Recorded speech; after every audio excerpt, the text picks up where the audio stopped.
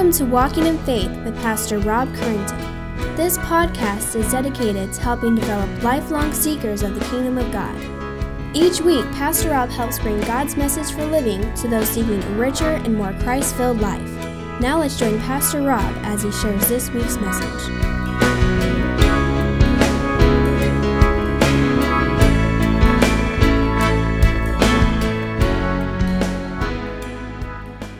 Let's just ask God's blessing on our service and our giving this morning.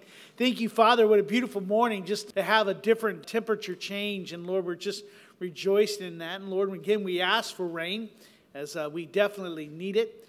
And Father, I pray that you just bless us this morning, Lord, that we just glorify you in all that we do. And we begin not only in singing and in praising you and in prayer and listening, but also in our giving. Our giving tells much about us and our trust in your providential care. So let us just rejoice and praise you with all that you've given to us, Lord, that we may be generous, cheerful givers. And Lord, I pray that you join with us. May we respond in the way your Holy Spirit has depended. In your name we pray. Amen. Thank you so much for your giving. Let's come together for Pastor's Prayer, a time where we just come and we pray as a congregation together. We would ask if you would just join with me silently as I pray out loud.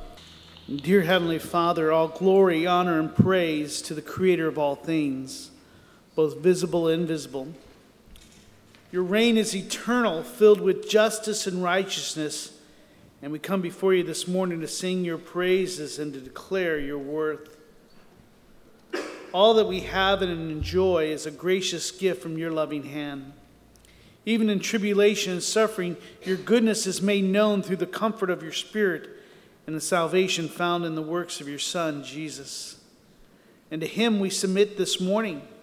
We proclaim that he is Lord by the Spirit that resides within our hearts. And may his reign grow even this morning as more people submit to his reign. May the Holy Spirit's work mightily in this community this morning. Let us not quench his important work. Find among us willing respondents to your word. And we humbly offer ourselves as living sacrifice. Declare to us this morning the ways we still resist your will and commandments. And give us the faith to sacrifice all that we may attain eternal life. We pray this in the name of your Son, Jesus. And all of God's people said, amen. And that's what we're talking about in this series of kingdom living, is learning what it truly means to live a life of faith. To live a life that's kingdom saturated and kingdom focused. A life in which we're just not adding Jesus to the problem and think that he's just one of the solutions. Jesus is more than just pour, add water, and stir. Many times that's how people present the gospel and present Christ. He's again just another solution, but he's much more than that. He's the king. And he has a rule and his reign, and his kingdom is growing and it's breaking forth with great power. He's called you and I to kingdom living. And with that, we've been sharing that kingdom living is much more than just saying a prayer or just going to church or doing the bare minimum. It's not being a Republican or a Democrat or libertarian. It's more than just being for soup kitchens and passing out blankets to those that need them. It's about sacrifice. It's about giving up those things that you hold dear. We've been looking at sacrificing of ourself and sacrificing of our mind. And this morning, we're going to look at the sacrifice of security. What are those things that make you feel secure? What are those things that make you feel like, hey, I'm in a good place? What's that rock you're holding on? Or maybe you're like Linus and you have a little blanket that you carry around, and that's your security, and you need that. You know, I remember our children when they were young, they always had that little blanket. Did your children do that too? And as long as they had that blanket, they could sleep. As long as they had that blanket, it didn't matter how many boo-boos they had. They just wanted that blanket. It doesn't matter how bad and how tattered that blanket got, that blanket brought them comfort. And some of you have that today. It may be comfort food. And I'm seeing there's quite a few of us that probably have some comfort food. Biscuits, and I love biscuits and beef stew. That's a comfort food. You can get me anytime with that. We have comfort pleasures. We have comfort this and comfort that. Maybe your comfort at this time is a bottle of pills. Maybe it's something that you have to watch or look at or dream or aspire to. But for many people, their security is that in that which they can attain. Those things that they can buy, those things that they can accumulate. And I'm going to here to share with you today is that the kingdom living is going to require a sacrifice of security. Our passage this morning that we're going to start off is in Luke chapter 12. If you have your Bibles, you can turn to it. It'll be on the screen. Again, if you do not have a Bible, I'd like to get one to you. Please see Dutzer and I, and we'll make sure that you get one. But in Luke chapter 12, we look at the parable of the rich fool. In it, Scripture says, someone in the crowd said to Jesus, "Teacher, tell my brother to divide the inheritance with me." But Jesus said to him, "Man, who made me a judge or a ruler or an arbitrator over you?" And he said to them, "Take care and be on your guard against covetousness." But here, if you have your Bible, underline this. For one's life does not consist in the abundance of his possessions. Have you ever seen that bumper sticker, "He who has the most toys wins"? Have you ever seen it? Remember that? I think it's an old one. Followed by the one, he who dies with the most toys still dies. For one's life does not consist in the abundance of one's possessions. I think that's still a line in Scripture, a spiritual truth that we need to hold on to. He goes on to say, and he told them a parable to reiterate and to cement this in, saying, the land of a rich man produced plentifully. And he thought to himself, the rich man did, "What shall I do? For I have nowhere to store my crops." And he said, "I will do this. I will tear down barns and build larger ones, and there I will store all my grain and my goods. And I will say to my soul, soul, you have ample goods laid up for many years. Relax, eat, drink, and be merry." But God said to him, "You fool, this night your soul is required of you, and the things you have prepared, whose shall they be? So is the one who lays up treasures for himself and is not rich towards God." Father, I know in my heart that I want to be rich in you. And Father, my heart betrays me, for I too find security in the things that I can accumulate and the things that I acquire. Father, there may be many, if not all, who are with me this morning who could say the same thing. So I pray that you open our hearts to the sacrifice of security. Father, I pray that we would respond to the Holy Spirit's working in this word this morning. May we not leave here this morning with the same thoughts, with the same ways that are not attuned to your word. We pray this in your precious name. Amen. This man suffered from covetousness, greed, and consumerism. Thinking himself wise, he showed himself to be what? A fool. Though he gained wealth in this life now, he lost all in the end, where it truly mattered, as we saw last week.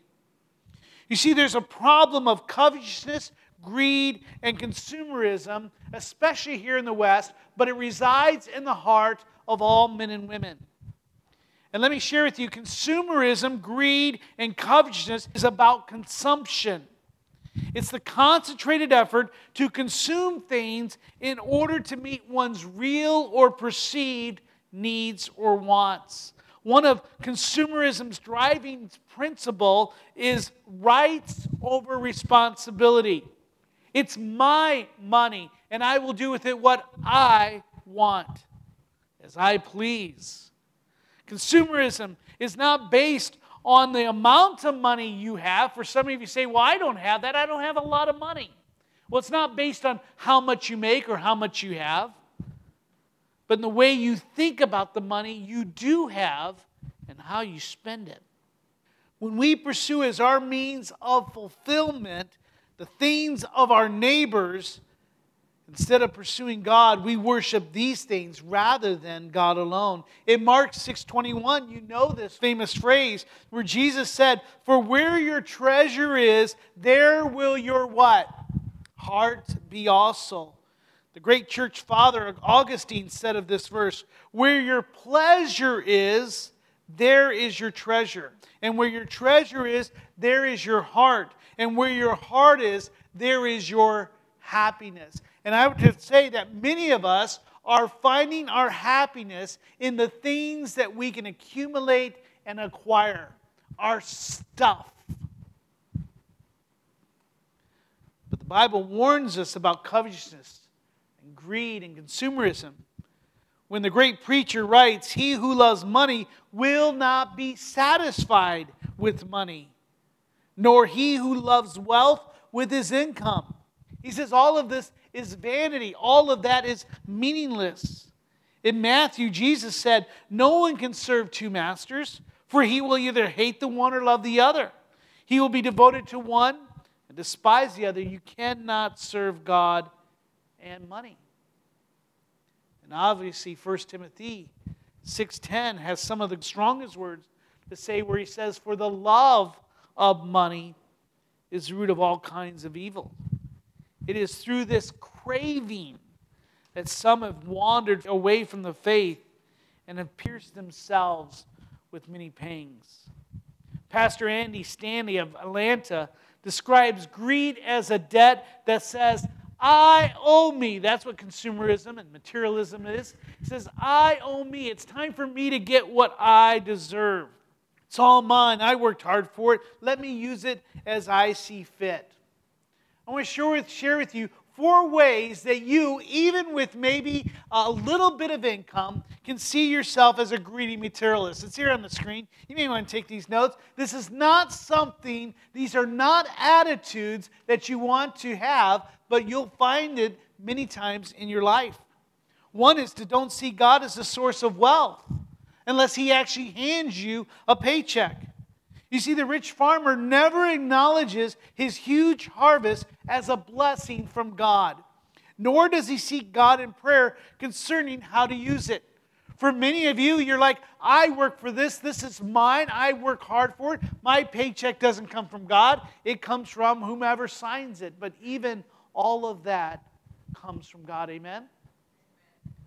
What intellect, what strength, what skill, what talent do you have that was not given to you as a gracious gift from our Father? The Bible says none. The other way, the second way, is to do whatever you can to stockpile your stuff. Do whatever you can to stockpile your stuff. You see, the farmer never considers the possibility that he was given his crop to share. He thought it was all his. It's not to keep. Instead, at a great time and expense, he tears down perfectly good barns just to build larger ones. He wants to stockpile it, never looking and seeing if there's a need out there. Thirdly, to feel really good about all you have. To sit on your mattress of cash and to say, "Look at me." You see, this guy assumed he had just guaranteed himself years of problem-free living because he's reached this type of thing. And we see that all the time in the news. If I could just make this much, if you see it really with these those that are looking for the minimum wage, if we just made $15 an hour, everything would be great. But today's $15 an hour winds up becoming the new poverty line in the end. Because everything rises. And I'm not making a political statement. I'm just making real sense.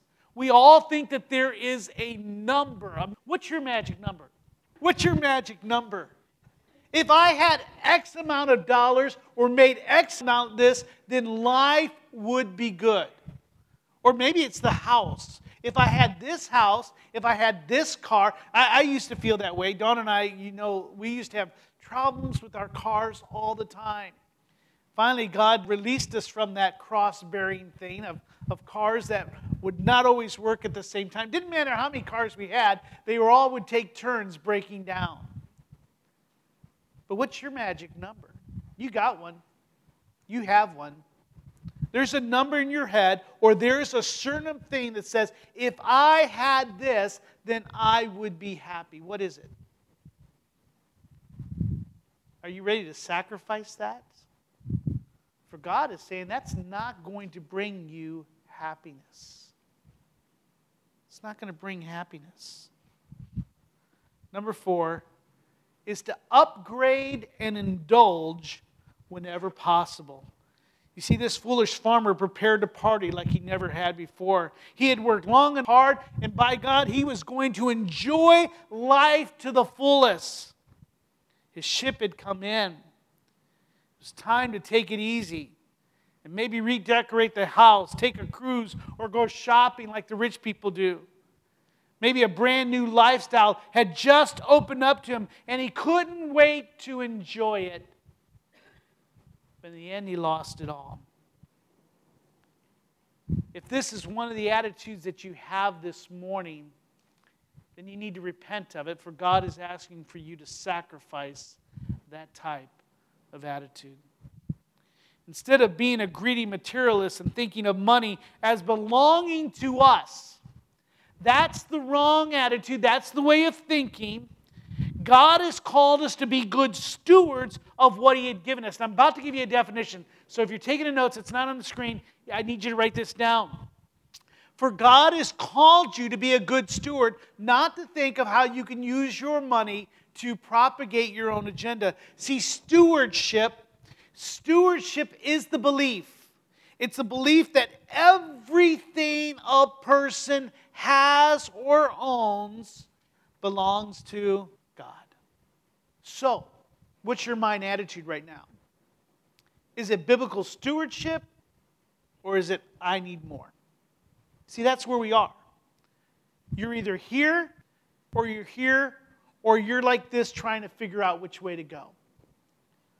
I pray to God that the Holy Spirit will bring you to kingdom living and recognizing that you and I are called to be good stewards of all that God has given to us.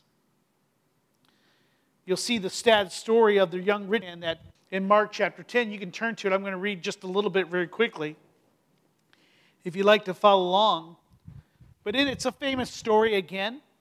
A young man desires eternal life.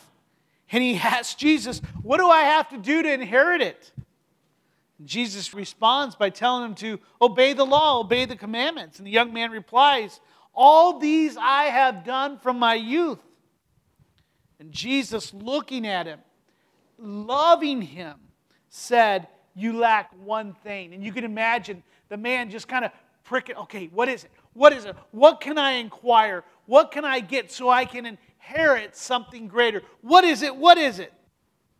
And I can almost imagine the sales go out as Jesus says, go sell all that you have and give to the poor. And you have treasure in heaven. Come and follow me. Do you imagine? One thing, all right, I almost got it all. I just need one thing. Scripture tells us, disheartened by the saying, he went away sorrowful, for he had great possessions. Let me tell you this simply. He loved his possessions more than he loved God and more than he had desired eternal life. And I'm afraid to say that there may be some of you that are the same way. You love stuff more than you love God. You desire what the world can give you more than you desire eternal life. Jesus went on to say how difficult it will be for those who have wealth to enter into the kingdom. And that's what we're trying to do. I'm inviting you this morning, come to the kingdom. Welcome to the kingdom. Let's enjoy the kingdom. Let's work for the kingdom. Let's be kingdom livers. And the disciples, when they heard those words of Jesus, they were amazed. And Jesus said to them again, children, how difficult it is to enter the kingdom of God. It's easier for a camel to go through the eye of a needle than for a rich person to enter the kingdom of God. And they were exceedingly astonished and said to him, then who can be saved? Jesus recognized what was in man's heart, knowing that man cannot defeat this proven enemy of consumerism, of covetousness, and of greed, and knowing the weakness of our own heart. Jesus replies with the gospel when he says, with man, this is impossible, but not with God. For all things are possible with God. Then Peter begins to justify himself, saying, see, we left everything, we followed you. And Jesus encourages him by saying, truly, there's no one who has left house or brother, sister, mother, father, children, or lands for my sake and for the gospel, who will now receive 100-fold back. There's a God's promise. So the question today, are you willing to sacrifice in order to get something much better back? In Hebrews 13:5, the author gives us a promise from God that if we give Him control, he says, keep your life free from the love of money. Very simple. He's shouting to you, keep your life free from money, from that love of money, and be content with what you have. For he says, I will never leave you nor forsake you. It's a sad story when there are Christians who feel that God has forsaken them and left them and are not content with where they are in their finances or in their living situations. Not that we can't look and say, hey, we haven't lived common sense or sin has destroyed. I'm not saying that. But what we need to realize is that even in our economic situation, even in our social situations, just like in our family situation, God has put us exactly where He wants us. You see, kingdom living, this is the thing that I need you to understand, is that true kingdom living requires that we sacrifice the security of riches. It will require that we sacrifice the security that riches bring by giving away our money. In other words, we understand that I give away my money to fulfill God's purposes. We understand that money is not God's gift for me to fulfill my purpose, but to fulfill the purposes of God.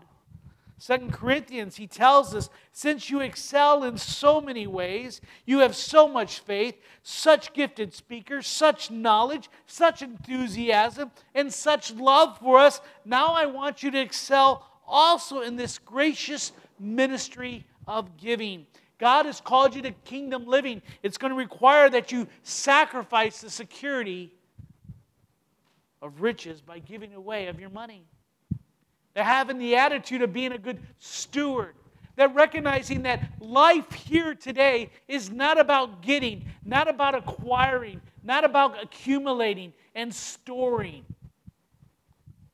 For those things are all vanity, as the preacher says in Ecclesiastes. And you and I know these things, but yet we're not living them out. Our heart still desires for things greater. And even the monies that we do have, we use them for our own purposes. You say, why do I need to give? Well, we need to give total control of our money to God. And let me ask you, what area are you keeping for yourself? You may say, well, I'll give a little bit of this, I'll do a lot of this, but this here needs to be for me. Are you excelling in the grace of giving? Or are you in the one in control, fighting God for every penny?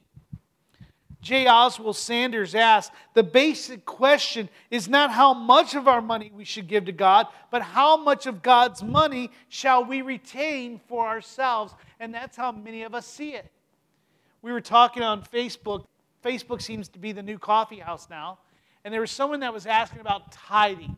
All of you hear it, and usually when you use the word tithing, especially from a preacher in a message, it is like the greatest spiritual no-dos there is. Everyone just blanks out, but don't blank out.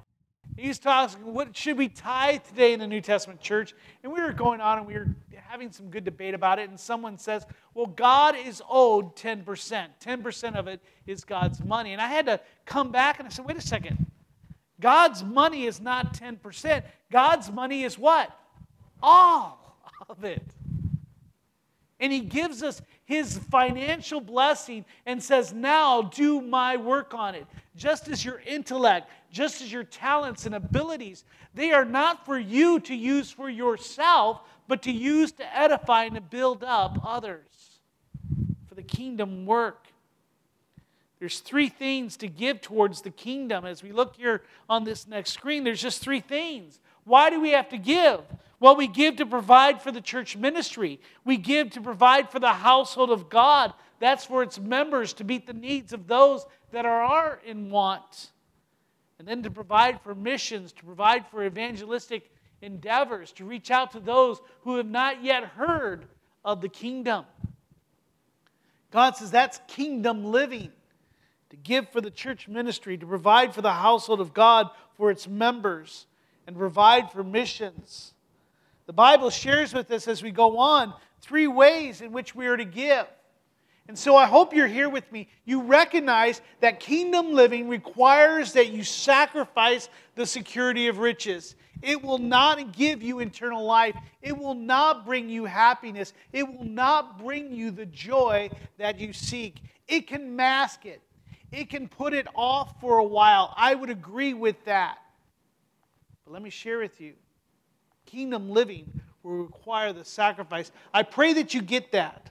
And as we go on now, I want to share with you ways in which we do that. The Bible tells us there are 3 ways that you and I are to give. One is to give generously. The Bible says, if any of you lack wisdom, let him ask of God. Why? Because He gives generously. So you and I are to give generously. He tells us also in 2 Corinthians number 2, not only are we to give generously, but we're to give cheerfully. For each man must give as he decided in his heart, not reluctantly, not under compulsion, for God loves a cheerful giver. You and I are to give generously, and we're to give cheerfully. And then thirdly, we're to give sacrificially. The Bible tells us, speaking of David in 2 Samuel, but he's ready to give a sacrifice to God. And he goes to this place and he says, I want to sacrifice to God. And the person says, well, here, let me give you all this wood. Let me give you these cattle to give a sacrifice. David said, no, but I will buy it from you for a price, for I will not offer burnt offerings to the Lord that costs me nothing. In Mark chapter 12, take your Bibles out real quickly. Look at that, Matthew chapter 12. Again, another famous portion of Scripture.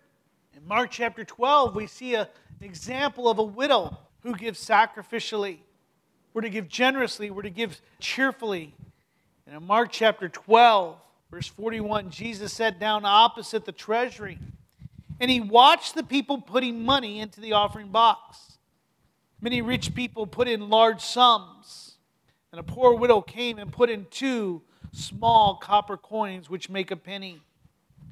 And Jesus called His disciples and said to him, truly I say to you, this poor widow has put in more than all those who are contributing to the offering box. For they all contributed out of their abundance. But she, out of her poverty, has put in everything she had, all she had to live on. For you may say, I don't have enough. I'm the one who should be receiving. You feel like you cannot give any at all. The Bible says that even out of our poverty we give. In 2 Corinthians chapter 8, as Paul was going through the mission field, he was collecting money for the poor church in Jerusalem that was undergoing a severe famine and persecution. And speaking of the Macedonians, it's a country that's just right above Greece. He speaks to them and he says, you must adopt their type of attitude.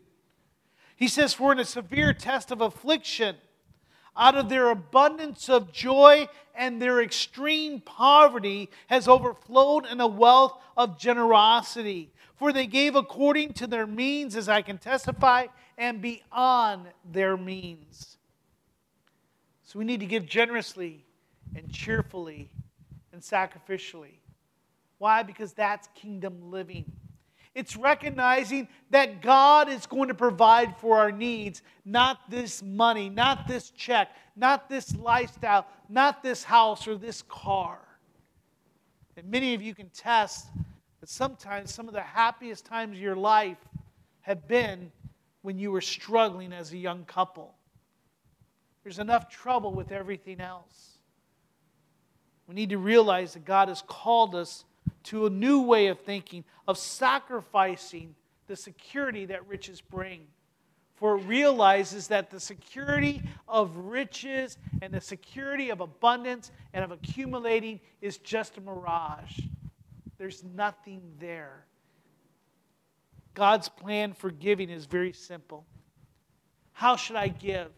You may say, I want to give. I understand. I want to be a kingdom liver. I want to be one of those ones that recognizes and gives back. I know that I've used my money for myself, but I recognize the Holy Spirit is saying, I need to give as the Bible has called me to give. I want to share with you 4 ways that we are to give. 4 ways to encourage and challenge you. You've heard this from me before. It's not new for many of you, but I want to share it once again.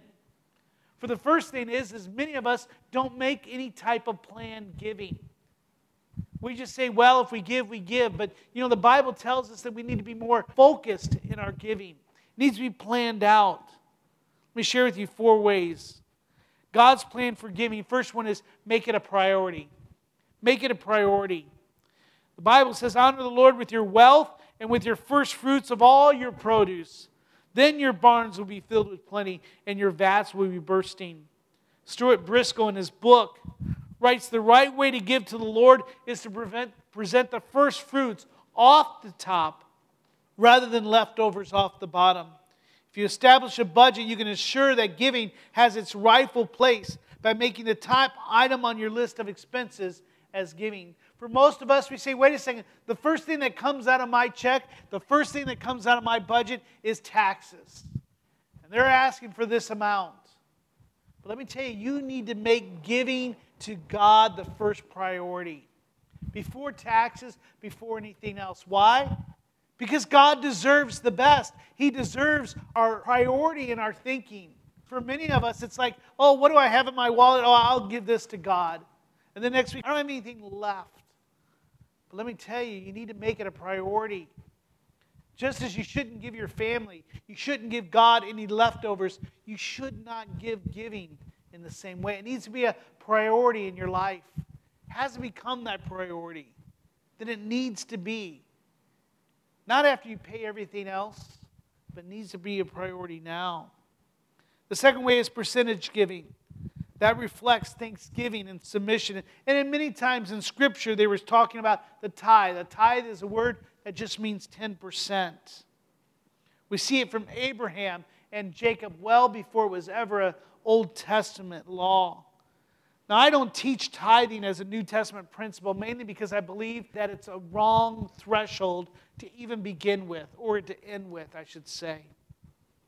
John Piper says, while tithing should not be advocated as a minimum contribution based on Scripture, the affluence of our country in particular is such that giving at least 10% for the majority of Christians would be the natural application. Affluent Christians giving 10% should not think that they have fulfilled the giving requirements of Scripture. John Piper goes on to say, my own conviction is that most middle and upper class Americans who are merely tithing are actually robbing God. Christians should be giving generously out of concern for God's glory in response to the grace and love He has shown them, and a desire to see ministers of the gospel and the poor have their basic needs met. Nothing written here in Scripture should be understood as an excuse for not giving. Rather, Christians should be freed from the 10% model so they can embrace the model endorsed in the New Testament of giving generously and sacrificially and cheerfully. But there ought to be a percentage. If you're not able to go to 10%, but start at 1%, start at 2%. Wherever you feel is where God has laid on your heart. But I know as a percentage giver myself, it helps me understand where I'm at, where I value God. The third one is progressive. It's gradually learning to give more. For He says, whoever sows sparingly will reap sparingly. And whoever sows bountifully will also reap. Listen to this by C.S. Lewis, and I know I'm going fast. Try to slow down here a little bit. Speaking of progressive giving, learning to give more and more as God gives us.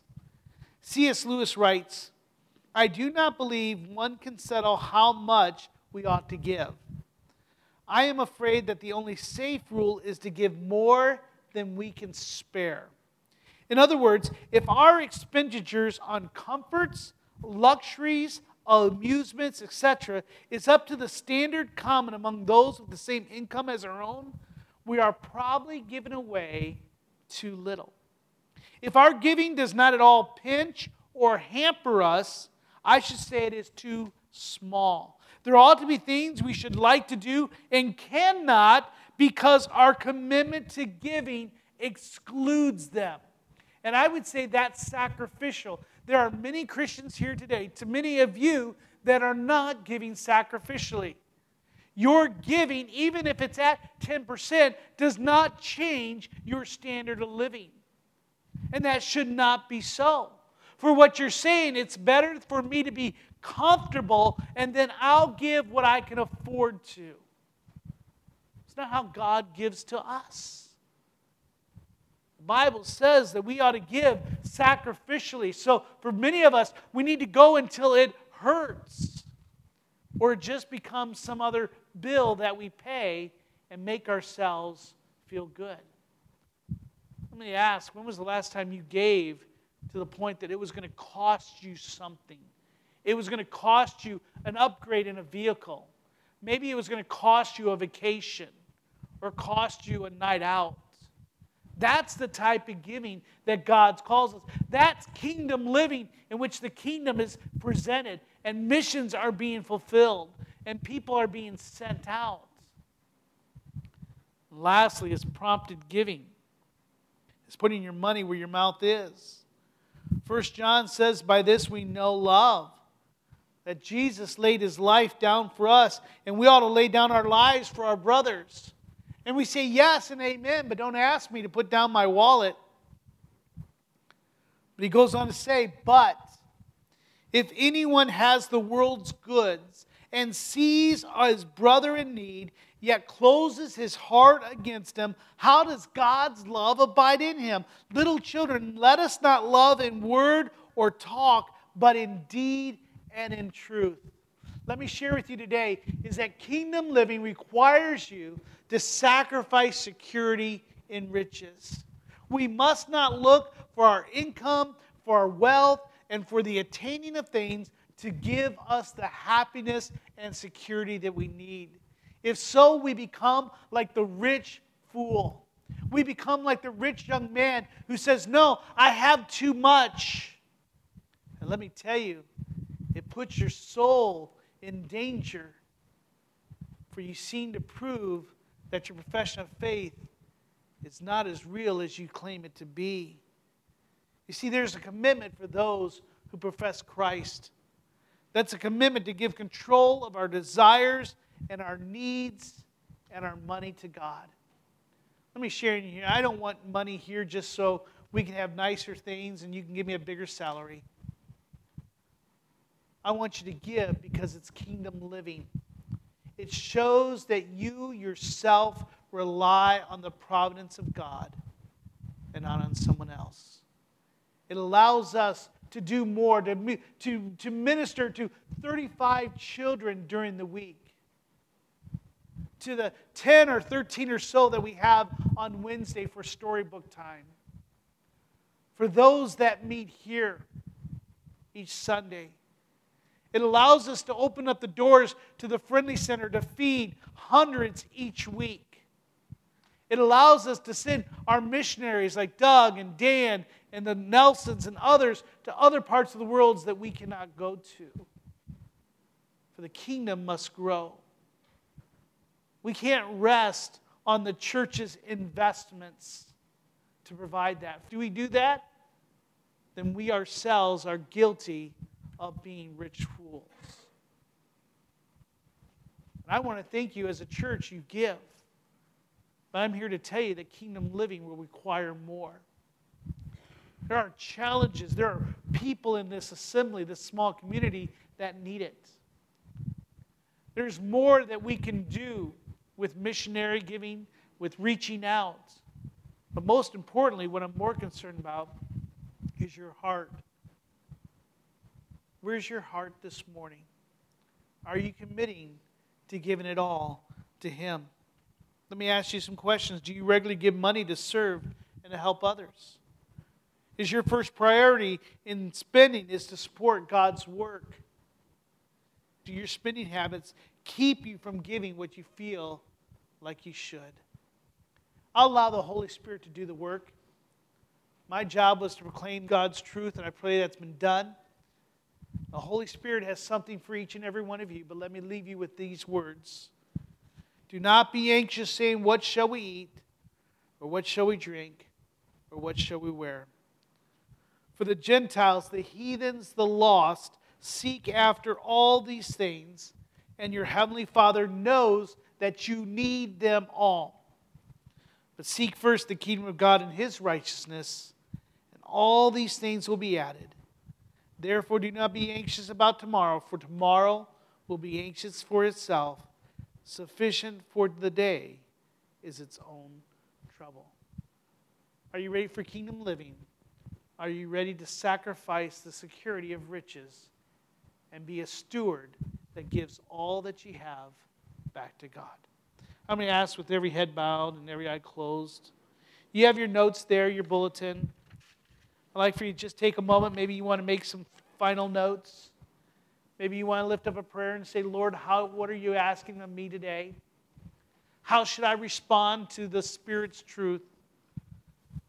And then maybe join and pray and say, Father, make me a kingdom liver that gives as you've called us to give, generously, cheerfully, and sacrificially. Father, work in our hearts this morning. We may be very conflicted this morning when it's especially speaking about money. It's so dear to our hearts. There's many here, Lord, that are struggling just to make ends meet.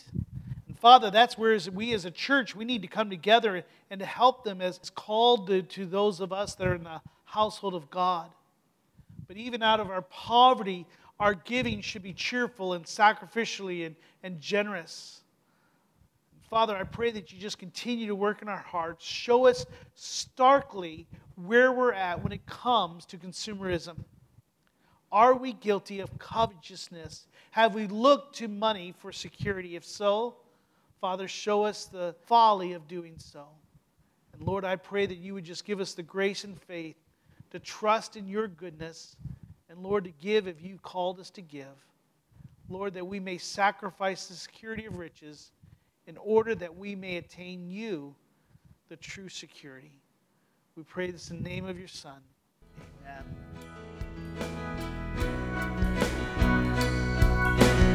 We hope you have enjoyed this week's Walking in Faith podcast. We encourage you to share this podcast with others in order to help spread God's message to all those in need. If you have any questions or comments, we would love to hear from you. Email us at walkinginfaith@orangevilla.org. You can help us spread this podcast by writing a review at iTunes, and don't forget to visit us online at orangevilla.org.